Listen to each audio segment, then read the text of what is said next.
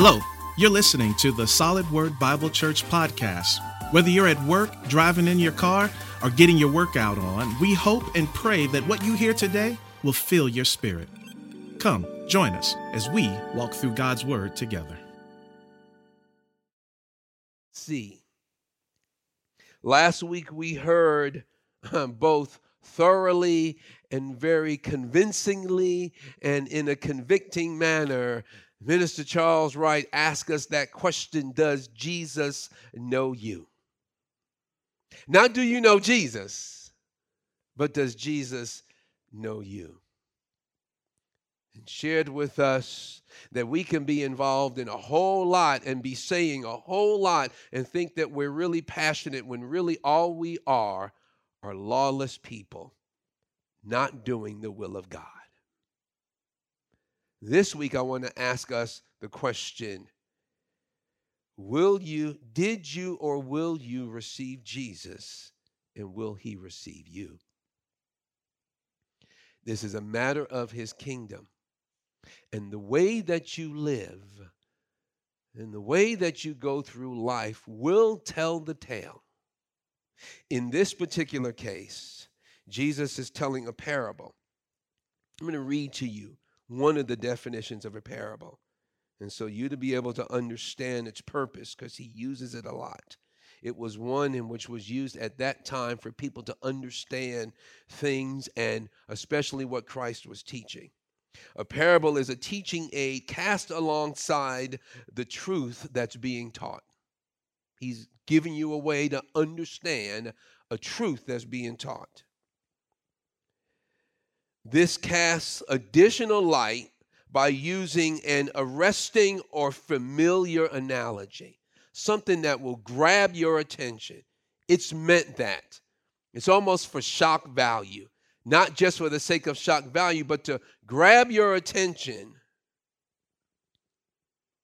so that you would understand the truth being taught. This analogy is often fictitious or metaphorical, but not always. I know sometimes we'll say none of them are ever true. No, that's not the case. Most times. It is a story that he has made up, that there may not be actual characters, but the truth of the people that are being talked about and used are for us to understand. And so, as is the case here with Jesus.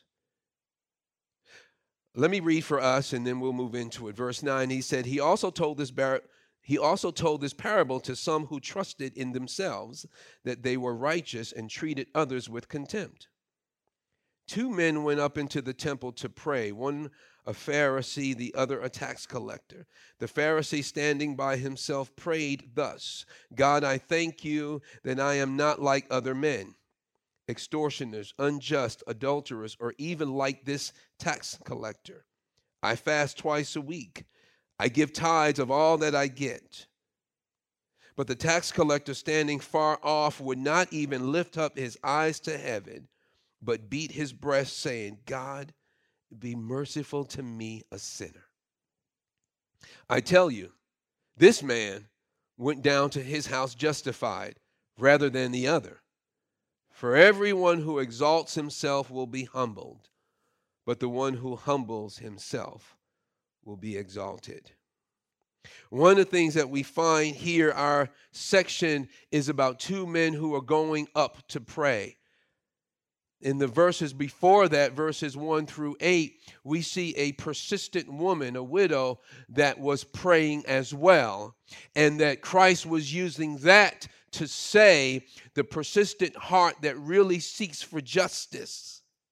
They will find true justice in me, because I will be the one that will deliver you from your ultimate adversary. You may have adversaries in life, but your ultimate adversary, and the one who wants to see the destruction of your very soul and sin in your life, I will come and rescue. But he asks, will the Son of Man find faith when he comes? In other words, will you trust him to be the one to rescue you? Will you trust that he is the one that can deliver and rescue you, or will you be looking somewhere else? And then he gets into this. The prayer theme is still going on. And he says, 2 men went up to pray. And I love that in that you had to go up to Jerusalem. It was elevated. But also keep in mind this going up is drawing closer to God. And so you think, and both men went up. And so in this story, we have several characters going on. We have the crowd that Jesus is speaking to, and we don't see a shift in the geographical location of the crowd in chapter 18, but we see a shift in who he is actually speaking to in the crowd. He kind of targets who he's talking to in the same crowd, but everyone hears. And so he begins to lean in as he wants people to understand who will be fit for the kingdom, who will be ready to enter in as Jesus was ushering in his kingdom. And as he turns to this group, he says, the purpose of this is based on who is actually in the crowd. So we have the crowd, and we know in Luke, the crowd will typically be filled with a mixed batch. Those who are, wanting to hear and see and know Christ, those who are just there to see what's going to happen next because he's the great miracle worker, those that might be, hey, I heard he was making up and giving out free food. And he was healing folks. I want to come and see what I can get. And then you had those that were there trying to trap him because they did not believe in them or felt like some of the Pharisees that he was messing up their gig.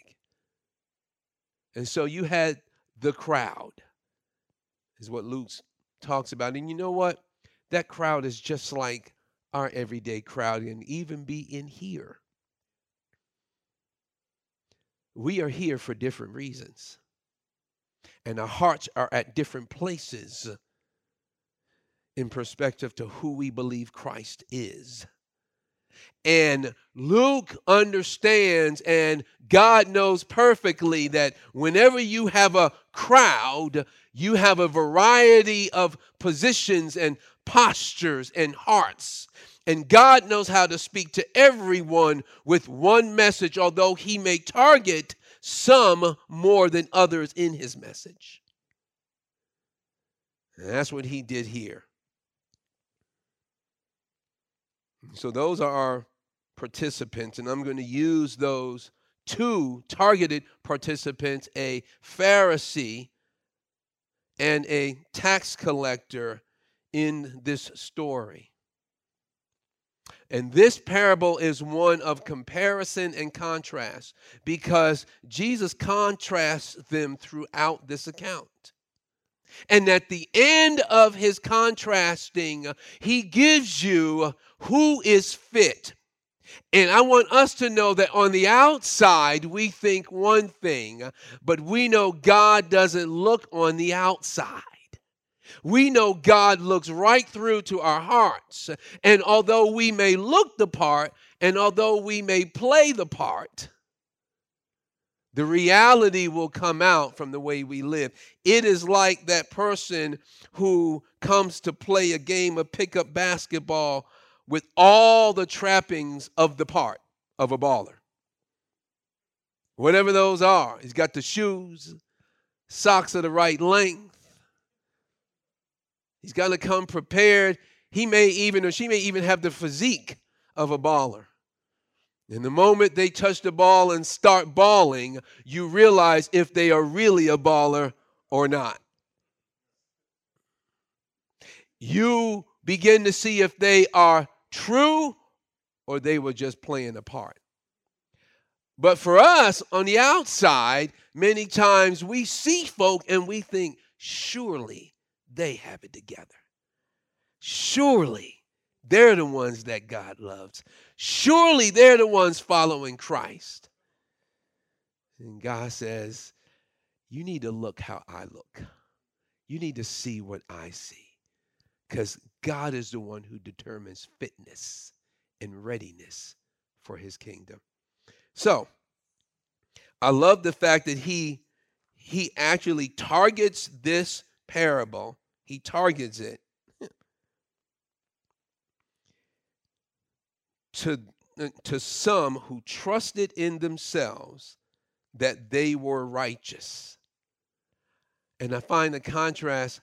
And since they thought they were righteous, they trusted in themselves, that their deeds, their life, their choices, they themselves were the determinant of their righteousness before God. And as a result, it's interesting, they had contempt for others. I find that interesting, but I find that true.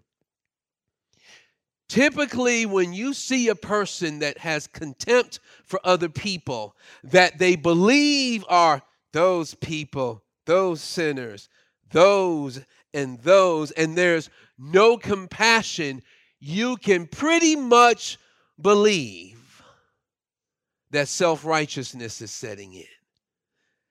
When you are, or if you are becoming a person that talk about those people with that disdain and with that contempt and without the compassion that Christ actually displayed in and throughout his ministry, it's probably a good indicator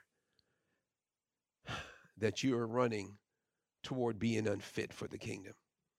So let's look at the things that the scripture is actually saying here about these participants. Two of them, the Pharisee, and let's kind of lay him out. Religious leader, well-respected, highly regarded, thought to be someone that had it right and was set with God. Someone that was revered and honored and had a level of influence and authority depending on where on the council they sat. And the council was the governing body of the Jewish community. They had influence. They had stature. And most likely they had financial security as well, because it came with that. The other participant is a tax collector. And we've many times talked about them. They were also wealthy, but they were not highly regarded. They were not seen as religious. They were totally disrespected versus well-respected, and even despised. Why? Because they were set up by the Roman government to tax however they chose their own people. And they were known to take more than what was needed, and the Roman government did not care. As long as the government got their cut, they weren't concerned with how much they cut from their people. And so they became despised and disliked, sellouts. And so those were the two. And it's interesting, both of them were coming up to pray. You do associate prayer with a Pharisee. You don't associate prayer with a tax collector. And so what we're seeing here is this change of heart. We'll see later in that. What we're seeing here is this change of heart in one and this hardness of heart in the other. We have a tax collector who's coming up to pray. Why is he here? Because you're normally not the one to be seeking God, but he is the one that God is seeking. So two participants. And the next is the posture of these participants. They both went up. And I want us to see, they both stood apart. One stood far off, the other stood apart, but for different reasons.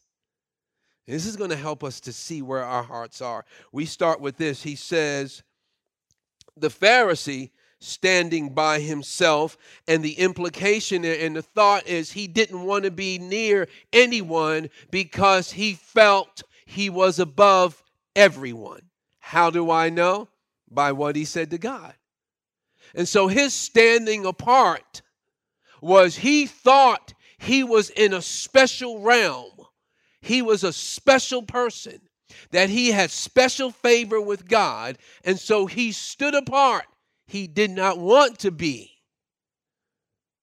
with those other people. And we start off with him because I find him really interesting. He started off with something that looked like would be godly.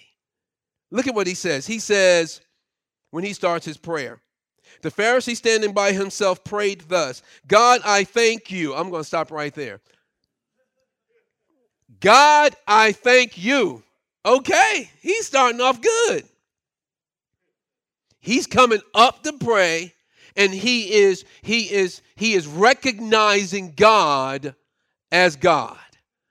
And he starts off seemingly with this praise for the Father. But it takes a quick turn. It takes a fast turn. And before we throw him under the bus, I want us to examine our own hearts. Look at what he does, man. He says, God, I thank you. And then he sets himself apart. 5 times in 2 verses, this dude refers to himself. 5 times. We'll see it. And he refers to God once. He starts off referring to God, and that's the last time he talks about God. God, I thank you, God. God, I thank you. I laughed when I said that. I thank you that I am not like other men. Dude, wow. He starts off thanking God for how great he is. He starts off thanking God for how different from the rest he is. He starts off thanking God about how above and apart from the rest he is. And somehow he actually thought God should be impressed with him. I mean, and he goes in. God, I thank you that I am not like other men, extortioners, unjust, adulterers, or even, it's funny, this dude. I'm like, you don't even know this guy. You don't know where his heart is. You see him. You know he's a tax collector. But come on, don't we do it? God, I'm glad I ain't like him. Because you know his heart, right? Because you know where he's coming from, right? No, you don't. That Pharisee represents so many of us at times when we look at folk, and what we see on the outside causes us to, one, size them up, compare ourselves to them, and say, I'm better. Why? Because of, and we're going to see it, what I do. Boy, am I fit? Jesus tells this, and remember, his purpose is there were some in the crowd that trusted in themselves to be righteous. So this was hitting that self-righteous person, and they were probably sitting there either high in conviction or seething mad. Who does this dude think he is? Who he talking to? Because y'all know us. When that message hits home, we'll either deflect or we'll reflect on what's being said. Nah, that ain't for me. You know, boy, I wish so-and-so was here today. Man, they need to hear this. Man, I wish I had invited her to church.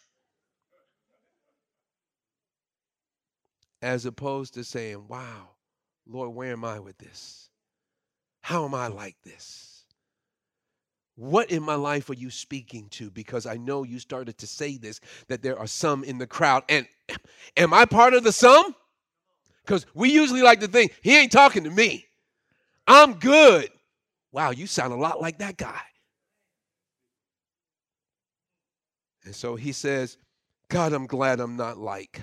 And then he names these sinners. And here's what we do. We like to name the sin typically that we're not involved in. See, they bad. But I'm not going to talk about what I do. See, he assumed there wasn't anything that God had against him. That was his assumption. Because when you come up before God and says, I thank you that I'm not like other men, my response is, oh, so I guess Jesus doesn't need to die for you because you straight. I'm looking at this and I go, where do I do this? God, I'm not like him because those sins are horrible. But what about my sin? Well, we ain't going to talk about that. It ain't as bad. That it doesn't rise to the level of the sin that you're involved in. Last I checked, sin is sin. It keeps us from God. It misses the mark. It doesn't honor God. I know we like to classify sin. We do in our world, and especially in our society, we like to classify sin. My sin is not as bad as yours. Or like that old song the kids would sing, you know, my dog's better than your dog. Remember that, right? My dog's better than yours. I know some of y'all don't. You don't have to. Yeah, Yeah, you do. I know you do. Some of us are like, my sin's better than your sins. My sin's better than yours. Nah, it's sin. And if we don't see it as it, ours is worse. See, he was labeling all these people that he's not like, when what he wasn't realizing, not only was he like them, he was worse because he couldn't see it. He was blind. I'm going to tell you something. We see this parable actually played out. We see it played out in reality in the following stories in chapter 18. See, we get a parable about a Pharisee who's full of himself, self-righteous, thinking he's got it together. And then we see a rich ruler, an actual guy that comes up to Jesus. Knew what he was doing. He knew that dude was there. And he had a chance to see himself in the parable, but he didn't. Because the crowd doesn't change. We get no shift in Jesus' geography in chapter 18. He's still with the same group.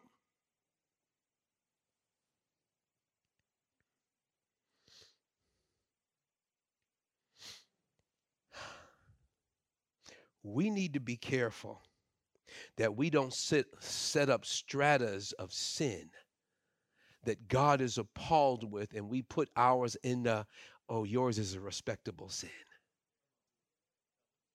We need to be careful of sizing people up because what I do is not as bad as what they do. Man. And so he comes back. He says, not only am I not like other men, or even this guy, in essence, who shouldn't even be here, like this tax collector. And I wonder if he heard him, because we'll see with him, he's already feeling his sin. And then you got this dude saying, I ain't like you. Then he goes in. Man, he wasn't done. I was like, the boldness before God. You brought God into your praise party of yourself. And he brings him in and he says, in essence, and another thing. Verse 12, I fast twice a week. I give tithes of all that I get. Boy, does that sound like some? Look, y'all better be careful. I give quite a bit of money to this church. Look, y'all need to put some respect on me. I'm a person that fasts a lot. I talk to God all the time. Look, I come to church. Every time the doors open, you see me.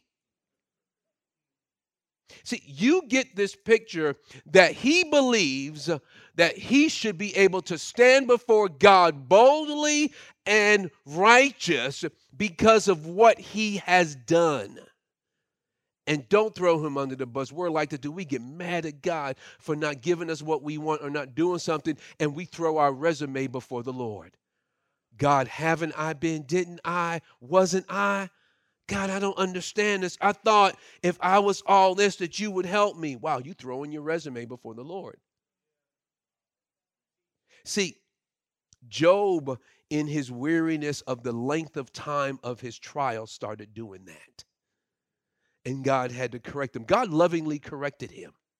But you know what? He never answered or addressed him, Job, throwing out his resume. What God did when he did that was just show Job who he was. And when Job saw all that God was revealing of himself, and that wasn't all of who God is either, Job was like, wait a minute. I'm sorry, Lord. I spoke way too soon. Job had a change of heart. He said, I spoke of things too marvelous, way too big for me. I was out of my pay grade when I spoke, God. I was trying to compare you to me, and I can't. And that's what he's doing. Be careful when you think you are fit for the kingdom because of what you have done or what you currently do. Shift. It went from the guy who thought he was set, and so did everyone else, thought he was set, to the guy that came up and was like, God, I just need you. Look at this next one. Before I do, I made this note, and I have to say that because at the end, it applies. This guy did not know his place before God. The first guy. The Pharisee did not know his place before God. He didn't understand it. He thought he could brag and boast before God. Second guy, but the tax collector. It says, but the tax collector. And that but is a total shift and change about face. You just met a guy who thought God should be happy with his presence. And now he says, but you meet a guy standing far off, both of them, and the language is critical. Paul says that the other one was standing apart. He didn't want to be with the crowd because he didn't think the crowd was like him. Here comes one standing afar off because he felt distant because of his sin. I'm not near. I'm standing back, God, because I'm not worthy. To brag, to tell you all, and he speaks one sentence. This dude had a paragraph, had a short story. This guy had a speech for God about how God should be happy. And look at what this guy says, verse 13, but the tax collector standing afar off would not even lift up his eyes to heaven, but beat his breast, saying, God, be merciful to me, a sinner. He refers to God first. And when he refers to himself, he is asking God for what he doesn't deserve. See, that first guy is telling God why he's so good and what he deserves. And this second guy is saying, he said he wouldn't even look up to heaven. He says, Lord, I am so sinful. Tax collector, he understood his sin. He understood where his life was, but he realized that the one who could change all of this is the one who I'm talking to. But he comes with saying, God, please. And then some people say, well, where was the repentance? The beating of the breast was this sign of just great both shame and repentance. He was just like, man, God, I need you. He says, God, be merciful to me, a sinner. He says, you're right. This dude, he pointed at me. He was right. I am. Was I any of what he said? Probably. But he recognized it.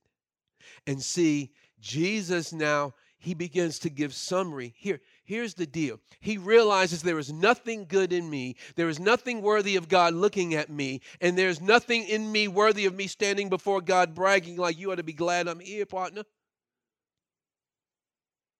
What does he say? Be merciful to me, a sinner. And Jesus concludes on it. Wow.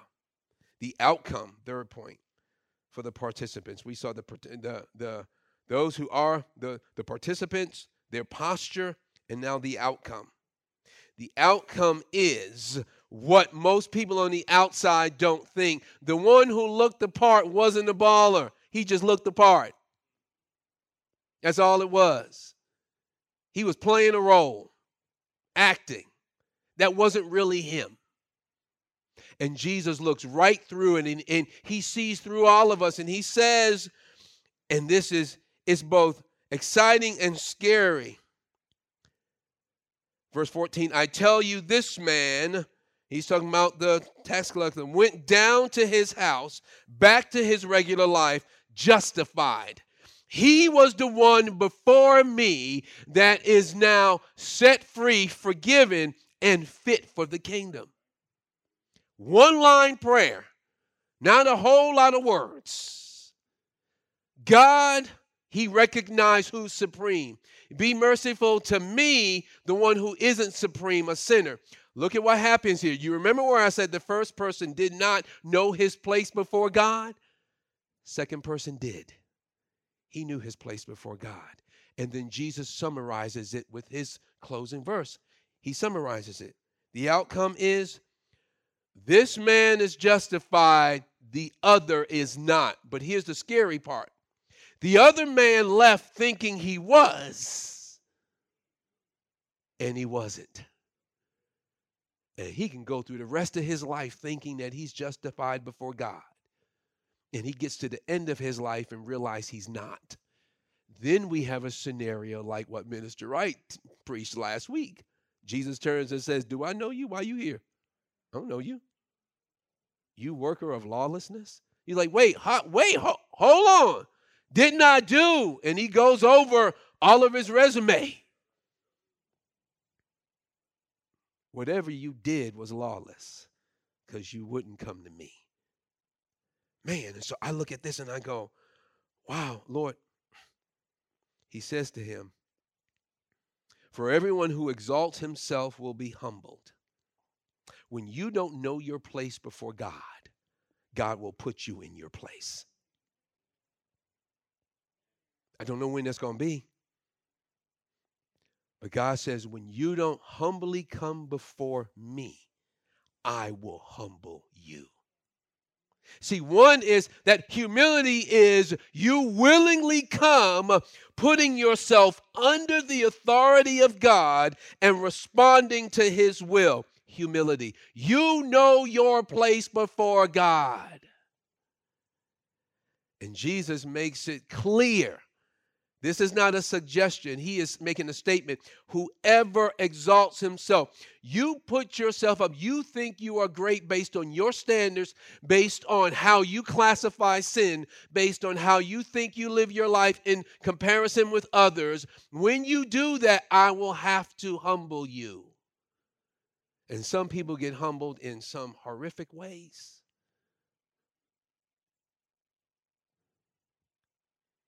But then he says, but the one who humbles himself will be exalted. See, God's not against exaltation. He's against self-exaltation. God says, I want to do the exalting because it is pure, it is just, and it is right. And so let me just real quick show you how this plays out. The next story that we read, and you can go home this afternoon and read it 15 through 17, what does he share about? People that understand how to fully depend on the ones who are responsible to take care of them and humbly accept who's before them, children. The disciples didn't think that children were worth occupying Jesus' time. One theologian actually thought because Mr. Rich Homeboy was in the wings wanting to talk to Jesus. And come on, kids, beat it. Jesus ain't got time for you. Jesus was like, Oh, bring them. Because these are the kind that are fit for the kingdom. Why are they fit for the kingdom? Because they have full dependence on me, trusting that I will take care of them. That's what children do. Your child, infant, because it said bring up infants, doesn't crawl up to the table for dinner going, so what you make? How much time? Hey, why didn't you have this ready? I'm not sure that I want to eat this. I'm not sure that you were thinking about me when you made this. No, kids receive. It's as we turn into adults that we turn. But kids receive. And so what we see here is he says, now, look at them. Then he goes to the rich ruler. Matthew calls him young. Luke calls him a ruler. We knew that he was wealthy, influential, and young, kind that anyone would like. He seemed moral. He says, I have, what must I do? It's interesting that he says, good teacher. He doesn't call Jesus his master, but it's interesting. Jesus didn't want anything to do with his superficial titles. That's why he turns and says, why do you call me good? Only God is good. So what? Jesus wouldn't call himself God? No, Jesus knew he was God in the flesh. That dude didn't. He called him good teacher, but at the end, when he said to him, you lack one thing, and he told him to sell everything he had and to come and follow me, he was like, yeah, you ain't that good. Because it said he walked away sad. Good teacher just became crazy teacher because I wasn't about to follow what you were saying.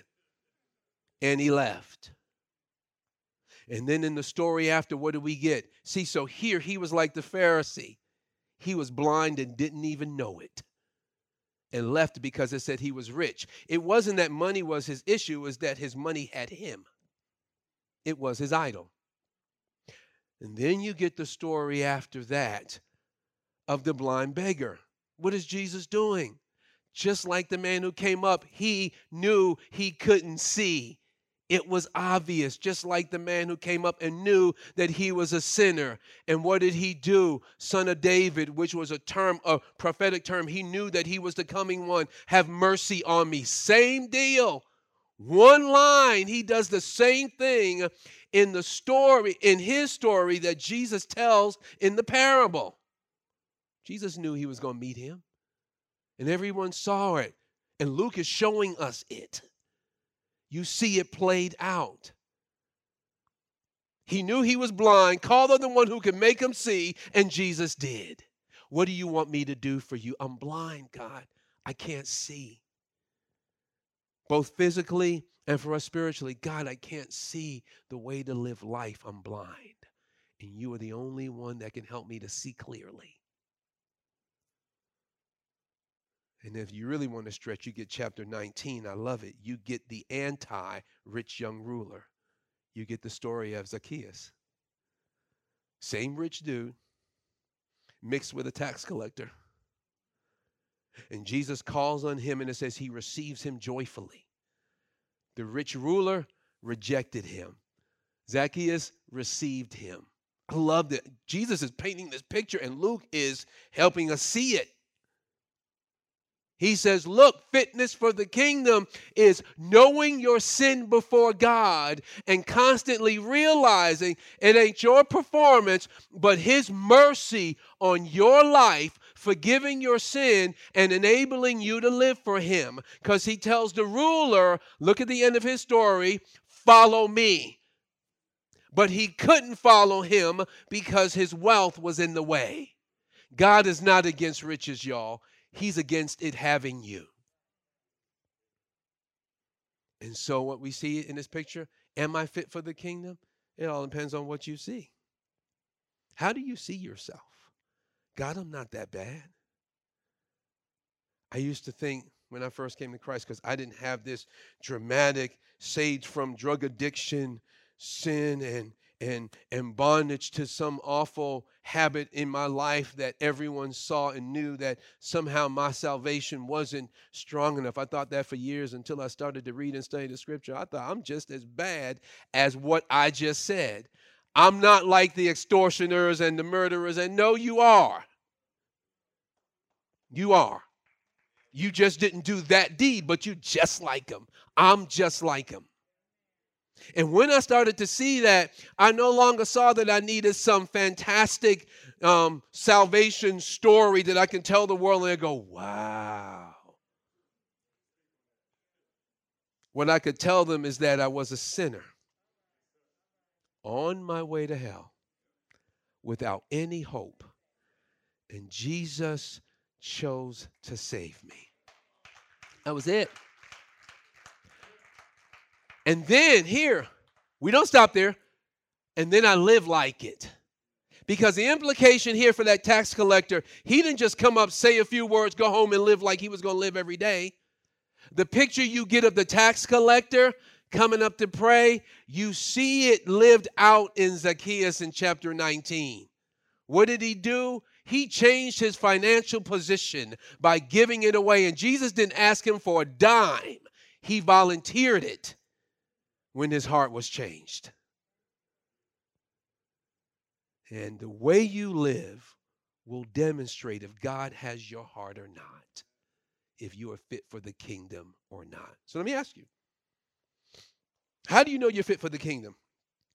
Is it because you're reading through your resume before the Lord, telling him all the great things that you do and have done, and they could be very good things? His was. Or are you know you're fit because you have been forgiven of your sin and you daily realize I need that grace and mercy to live for God, because if you don't do it, I can't live it, God. And then you live out of that freedom. You don't want to go back to sin. Why? Because God rescued me. He saved me. So I'm going to live like it. Fitness for the kingdom comes because of what God did, not because of what you do. Let's pray. Father, thank you. Thank you, Lord, that you have made us fit, those who have trusted you, your work on the cross. Father, that you and you alone, oh God, has saved us. You and you alone has changed us. You have rescued us. Like the persistent widow, Lord, you have freed us of our adversary. Like the tax collector, you have been gracious to us, a sinner. Like the children, you call us to come in humble trust and obedience. Like the blind beggar, Father, you respond when we call out to you to help us to see because we're blind.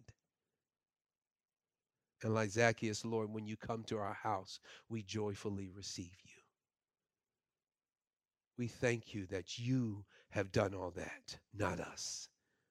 And I pray that we would allow you to change us daily. If there are any here today, Father, I pray that they don't know you, that they would come to know who you are.